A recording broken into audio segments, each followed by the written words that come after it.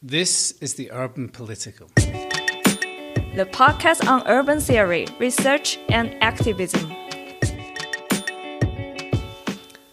Welcome to the Urban Political. My name is Markus Kipp, and today I'm fortunate to talk about digital community organizing with Nathan. I'm Nathan Schneider, and I'm an assistant professor of media studies at University of Colorado Boulder. I run a small new lab called the Media Enterprise Design Lab, and our work is all about bringing democracy to how we do the media economy and helping think through models for community ownership and governance. Great to meet you, Nathan. This is the first episode of the series After Corona, Advancing Urban Society, in which we discuss what our confrontation with the corona pandemic reveals about the urban fabric, how our lives are transforming, and we pick apart opportunities and threats of this crisis for advancing urban society. If you have a question for our guests, please do get in touch with us via email, Twitter, or Instagram. Each month, we will give them the chance to respond in this podcast.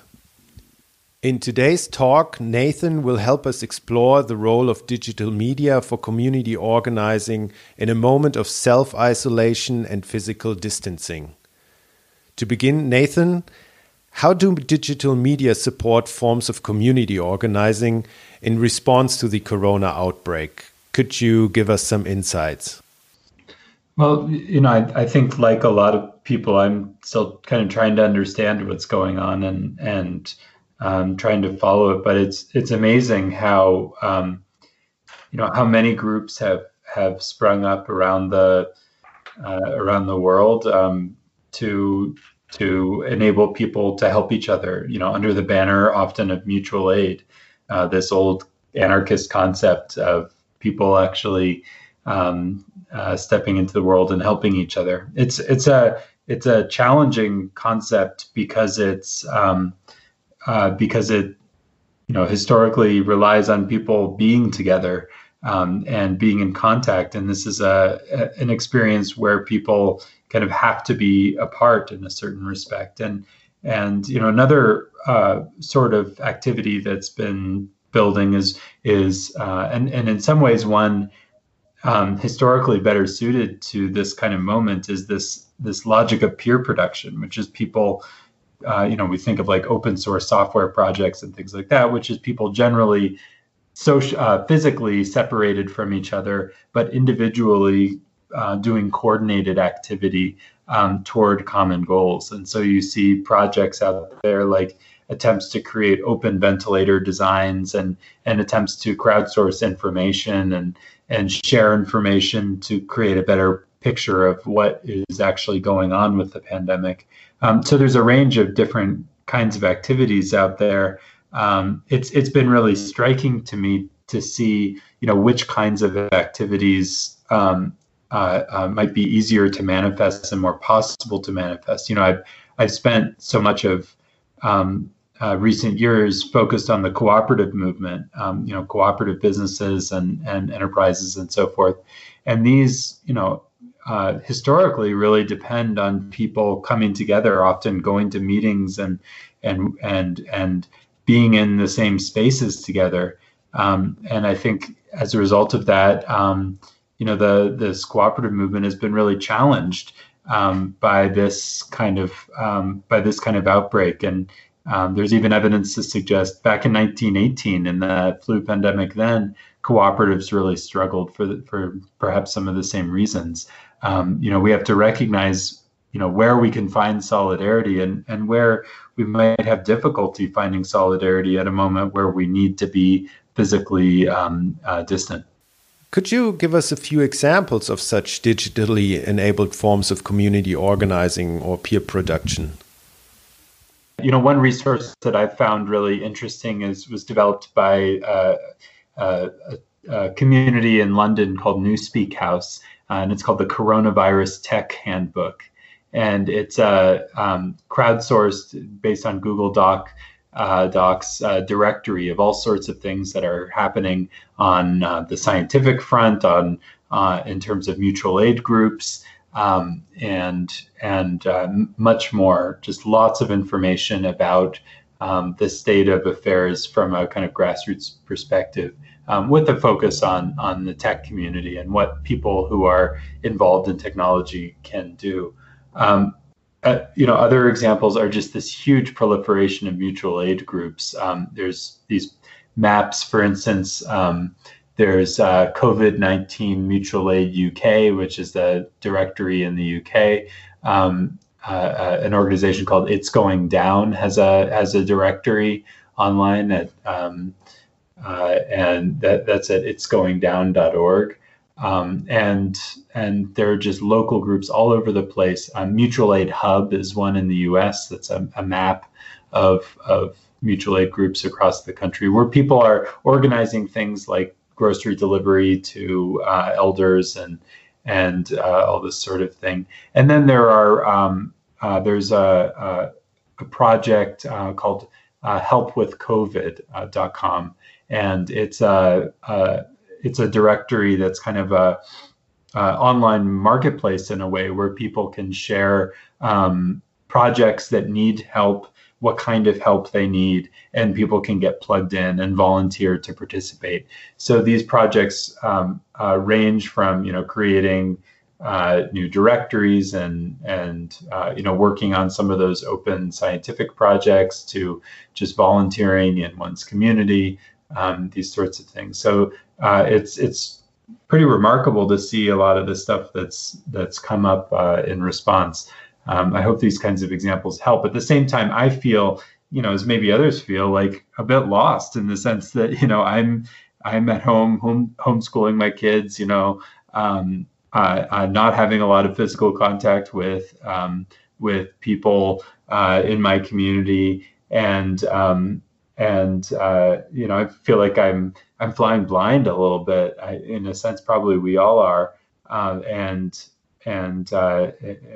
find that I have less ability to really ascertain what is out there than I might ordinarily be able to have a sense of by going to a local meeting or the like. We're kind of trusting these networks to carry us.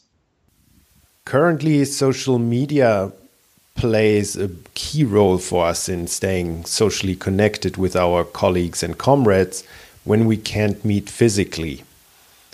The biggest go-to platforms are provided by Facebook, Skype, Twitter, Zoom, Instagram, Google, etc., that are at least partially free of charge. What are the implications of using these platforms? And how are these corporations profiting from our use?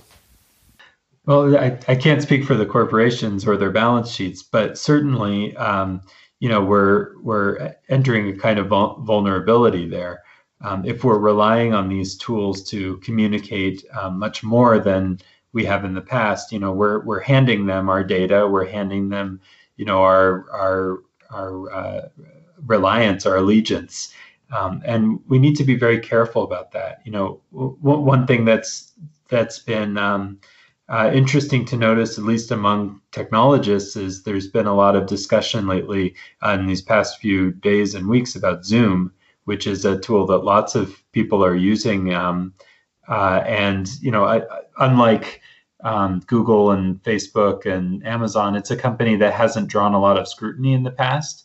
And, people are kind of scrutinizing its terms of service and trying to understand what kind of data it's really collecting. And, we noticed that, if you're making a certain kind of presentation, the host can see whether somebody's actually looking at the, at the Zoom screen or not, whether it's, it's the highlighted program on their computer. So it's a, there are a lot of unknowns here. And at the same time, I think there's an opportunity that we're really missing to build on and support the open collaboration tool ecosystem, which is really quite extensive and something that I've been, kind kind of forcing myself and my students through our lab to explore. For our lab, for instance, we run a series of all open source tools that we use to collaborate. A cloud file hosting service called Nextcloud, a chat platform called Rocket Chat, and a series of other tools that we use to interact and to work together. And we run and control and manage these tools, and it creates a different kind of collaboration experience, right? And one in which the tools are under our control. They're community developed tools. Nobody is using them for surveillance. There's no mystery about what the business model is. We pay for our own hosting to support these tools.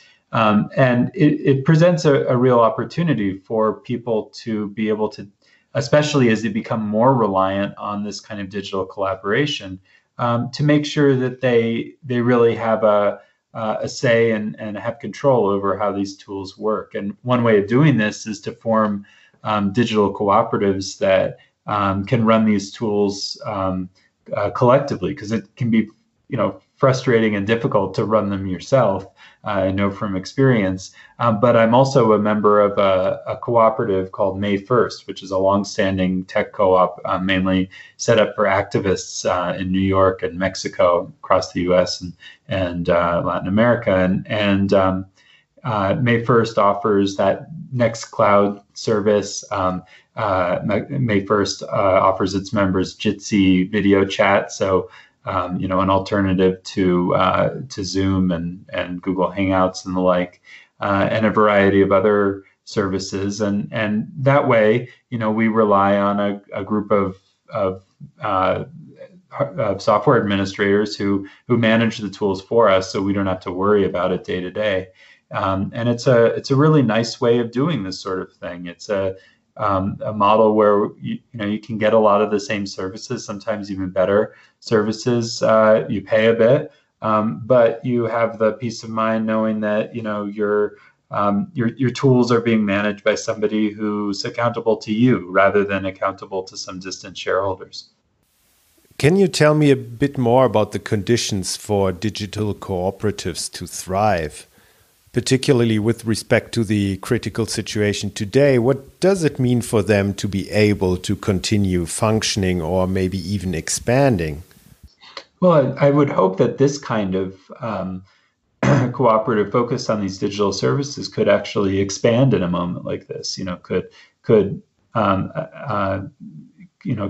demonstrate that they have a real usefulness and could find new members and new clients. Lots of other kinds of businesses are really struggling at a moment like this. But I imagine, the digital collaboration tools are having a bit of a field day, and it would be wonderful to see some cooperative alternatives enjoying some of that growth opportunity. I'm not sure, I haven't checked in with them about, whether that's actually happening, but there's been at least some interesting discussion on social media about how these might work. But it's a opportunity that we should take up. We should recognize that in a moment where we're more dependent than ever on digital tools, that we make sure we have digital tools that we can trust. Do you have any insights about the demographics of the users in these online communities? I'm particularly interested in how social divisions and forms of marginalization in the offline world get mirrored in cyberspace. It really depends. So, for instance, some of them will really rely on some of the demographic limits of tech culture in general. So, for instance, one that I'm part of is called Social.coop. It's a social media platform using the Mastodon open source platform that is kind of a Twitter-like interface and experience. And it's a wonderful tool, and we have it's called an instance that's cooperatively owned and managed, and and it tends to be kind of the early adopter techie type, and that involves all sorts of homogeneities that follow along the types of people who tend to be kind of empowered as technologists in our society today. On the other hand, May 1st, which I mentioned earlier, is an organization that for many years has made a very strong commitment to elevating the voice and power of marginalized people, communities of color, activists who are working embedded in, that are part of some of the most marginalized communities in North America and Central America, and as a result, what that organization looks like is quite different, and so it really depends how they're set up and what the kind of intentional organizing methods are. But I'm very proud to be part of that. I'm proud to be part of both projects. They each have their value, but I'm especially grateful for those who for years have been working to build May 1st on the basis of that kind of intentionality about working with and among and as the people who need this technology most. On that backdrop, tell me a bit more about your recent project called Community Rule, which is a governance toolkit for online community building. So how do these online tools differ from offline community building, and why do we need such tools? Yeah, this is a fun project for me. It's come out of direct experience. It's been kind of an outgrowth of an ongoing recognition through my work as an administrator of a mailing list and other online community spaces for the Platform Cooperative Network. So this is a network of people who are trying to build digital cooperatives. And, so we have a mailing list, about 500 people, open discussion list, and a few other things like that. And, one thing I noticed is here's a group of people who would love to operate democratically, because that's what the community is all about. And yet the tools that we have available, whether it's a Facebook group or an email list or whatever, really aren't equipped for democratic practice. And it made me realize how, I did some research around this, draft paper is available and that sort of thing, on how this kind of logic of implicit feudalism, as I call it, has pervaded the technologies that we use for building community online. And that really there's a deep bias in these technologies for people to have power that is basically unaccountable, and where any gesture toward democracy requires a lot of extra effort. So there are these outlier cases like Wikipedia and this sort of thing, where you have democratic practice, but they had to work really hard to get that and to establish the underlying rules. So one thing that also really excited me was there's a project called the Contributor Covenant, which is a code of conduct that thousands of open source software projects have adopted. And it was developed by a fantastic activist in the open source community, Coralineda Emke. And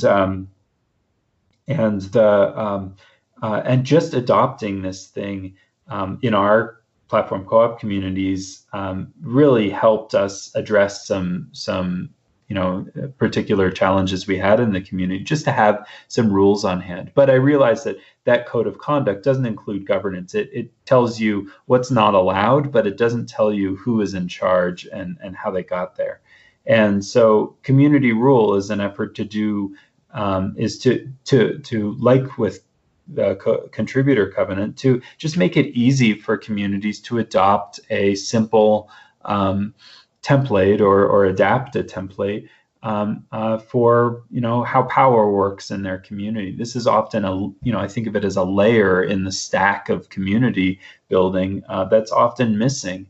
and community rules, an effort to make that governance layer in the stack more available. So we have a set of templates, things like a simple elected board structure, or a jury system, or a kind of petition-based governance system, or even the standard benevolent dictator for life. That implicit feudalism that we so often see, and enables groups to make much more explicit what is our underlying governance practice. And I think this is especially important among these new mutual aid groups that are showing up right now. I've spent a lot of time, covering and working with social movements, and one of the deep, most persistent failures I've seen, and many others have observed. This goes back to, for instance, Joe Freeman's famous essay from the early 70s, The Tyranny of Structurelessness,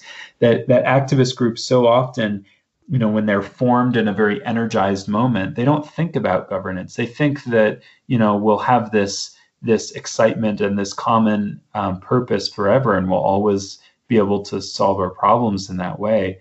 But usually after any amount of time passes, if an organization doesn't have those basic questions answered of who holds power and how and why, they can really tear themselves apart. So as these new organizations, these new mutual aid groups are forming, I hope that they have, I would love for this kind of toolkit to make it easier for them to, to get their governance house in order, but before the difficult questions really strike. And so they have some framework for addressing those questions, and they can focus on the work that really matters rather than agonizing over basics that should have been addressed from the start.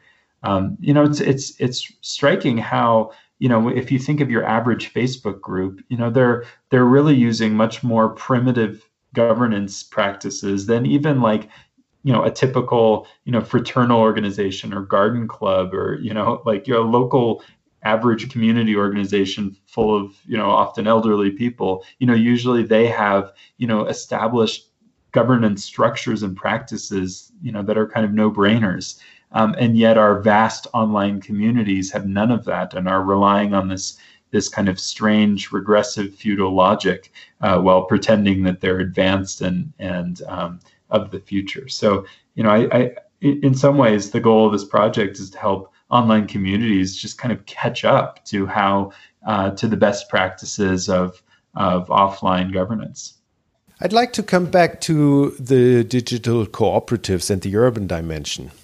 In 2018, you published the book called Everything for Everyone: How the Radical Tradition is Shaping the Next Economy. And in that book, looking at the cooperative movement, you argued that it could gain new vigor by drawing on digital technologies. However, you also noted a disconnect between the tradition of established local cooperatives and the emergence of new digital co-ops. So please elaborate on this for us. Right now, a lot of the cooperative legacy is really operating out of methodologies and practices, and also public policies that were designed, generations ago. And meanwhile, especially since 2008, as you mentioned, there's been a real resurgence of young people trying to form new kinds of cooperatives, especially in the digital context. And in a lot of ways, the challenge is there's a major disconnect between these two. For instance, here in Colorado, where I live, there's a $130 billion cooperative bank, that was set up through farmer organizing beginning a century ago. And so there's lots of capital in the cooperative sector. But among the young people trying to start technology cooperatives, that bank is not equipped to support them, is not a kind of live option for them at this point. And this kind of pattern recurs all in different ways all over the world. And so on the one hand, there's this new energy. On the other hand, there's there's this powerful legacy to build on, but they haven't quite met each other yet. And I think that's really the opportunity that we have to enable us to transform our communities, so that as we have before with cooperative enterprise, so that we really have the capacity, for instance, to create rideshare cooperatives and ways of providing the benefits of a kind of platform economy in a way that's also accountable to our communities in fundamental ways. And so, I really think of it as an opportunity that we have to decide whether we want to take. Do we want to ensure that, as we did in the U.S. In the 1930s, there was a decision that, it would be possible for communities to form local credit unions, local cooperative banks. There was a decision that rural areas that didn't have electricity because investors didn't want to invest in them could form their own cooperatives and provide their own electricity and get public financing to do it. We need to decide that we really do want accountable online platforms and accountable public infrastructure, and build the ecosystem required to do that. Right now, we don't have that ecosystem, and there's a lot of brave, pioneering people trying to build the next generation of cooperatives. In some cases, succeeding, but they're up against a lot, and it's time, to make a public decision about ensuring that these kinds of businesses have the same opportunities or better than in businesses that are mainly designed just to enrich investors. What could such public choices mean concretely in the face of Uber, Lyft, and so on? Well, I'll give you an example. So, for instance, here in the U.S., a few years ago, the city of Austin, Texas, a major tech hub, decided that city council decided that they were going to require Uber and Lyft to follow the law. So they were going to require these ride-sharing companies to fingerprint drivers, just like taxi drivers, were fingerprinted just for public safety reasons. And they the companies refused to accept this requirement and actually left the city. And in response, the city council set up, enabled the establishment of a nonprofit rideshare company called Ride Austin, and a cooperative of taxis called ATX Taxi Co-op, and these services worked well. The Ride Austin was a perfectly usable and affordable rideshare option. I've used it. It turns out that building a rideshare service isn't rocket science, and it's possible to do without the mega billions of Uber and Lyft, and it's a reminder that when we stop allowing these companies to break our laws and to sneak into our communities and take over, and instead demand that we're going to get these services in a better way, we really can do it, and there are all sorts of ways in which we could make that demand. For instance, agreeing that we're not going to allow surveillance capitalism to rule our digital lives. So just like phone companies aren't allowed to listen in on your conversations and then send you, quote unquote relevant robocalls from advertisers. What if we just decided that this idea of reading Google reading everybody's emails and then sending ads in response is not okay, and force better kinds of business models to emerge instead. I think we're getting to a moment where we're starting to be ready for that, where we're starting to establish rules that are putting some meaningful constraints. I think there's some dangers in some of the directions that, for instance, GDPR went in, which the major European privacy rules, which in some ways just kind of raise the compliance burden for a lot of these companies. I hope that we can set up a new set of frameworks that will actually encourage innovation and support a wider range of smaller kinds of businesses in the tech economy that can be more dynamic and responsive to people. We really have that opportunity, and cases like Austin remind us that we don't need these big companies in order to get these kinds of services, or we can be much more careful about how we, what we allow and what we don't allow. And sometimes that means just applying old-fashioned rules, like rules created for phone companies, to the internet, and stop pretending that the internet is some completely new territory in which old ideas, are no longer relevant. In fact, a lot of the things we need, a lot of the guidance and restraint that we need on the internet are, can come from, practices that, were applied to older forms of media. And further, we need mechanisms for self-regulation so that governments don't have to take that whole burden of regulation, but instead users themselves can co-govern and have a voice, and have a democratic place in their networks. And that's what the platform cooperativism work is all about. It's about ensuring that that it's okay for, ensuring that it's a norm for people who are relying on certain digital tools to really have a voice in those networks. Thank you very much, Nathan, for sharing your thoughts. Thanks to you for listening. For more information, visit our website urbanpolitical.podigy.io. Please subscribe and follow us on Twitter.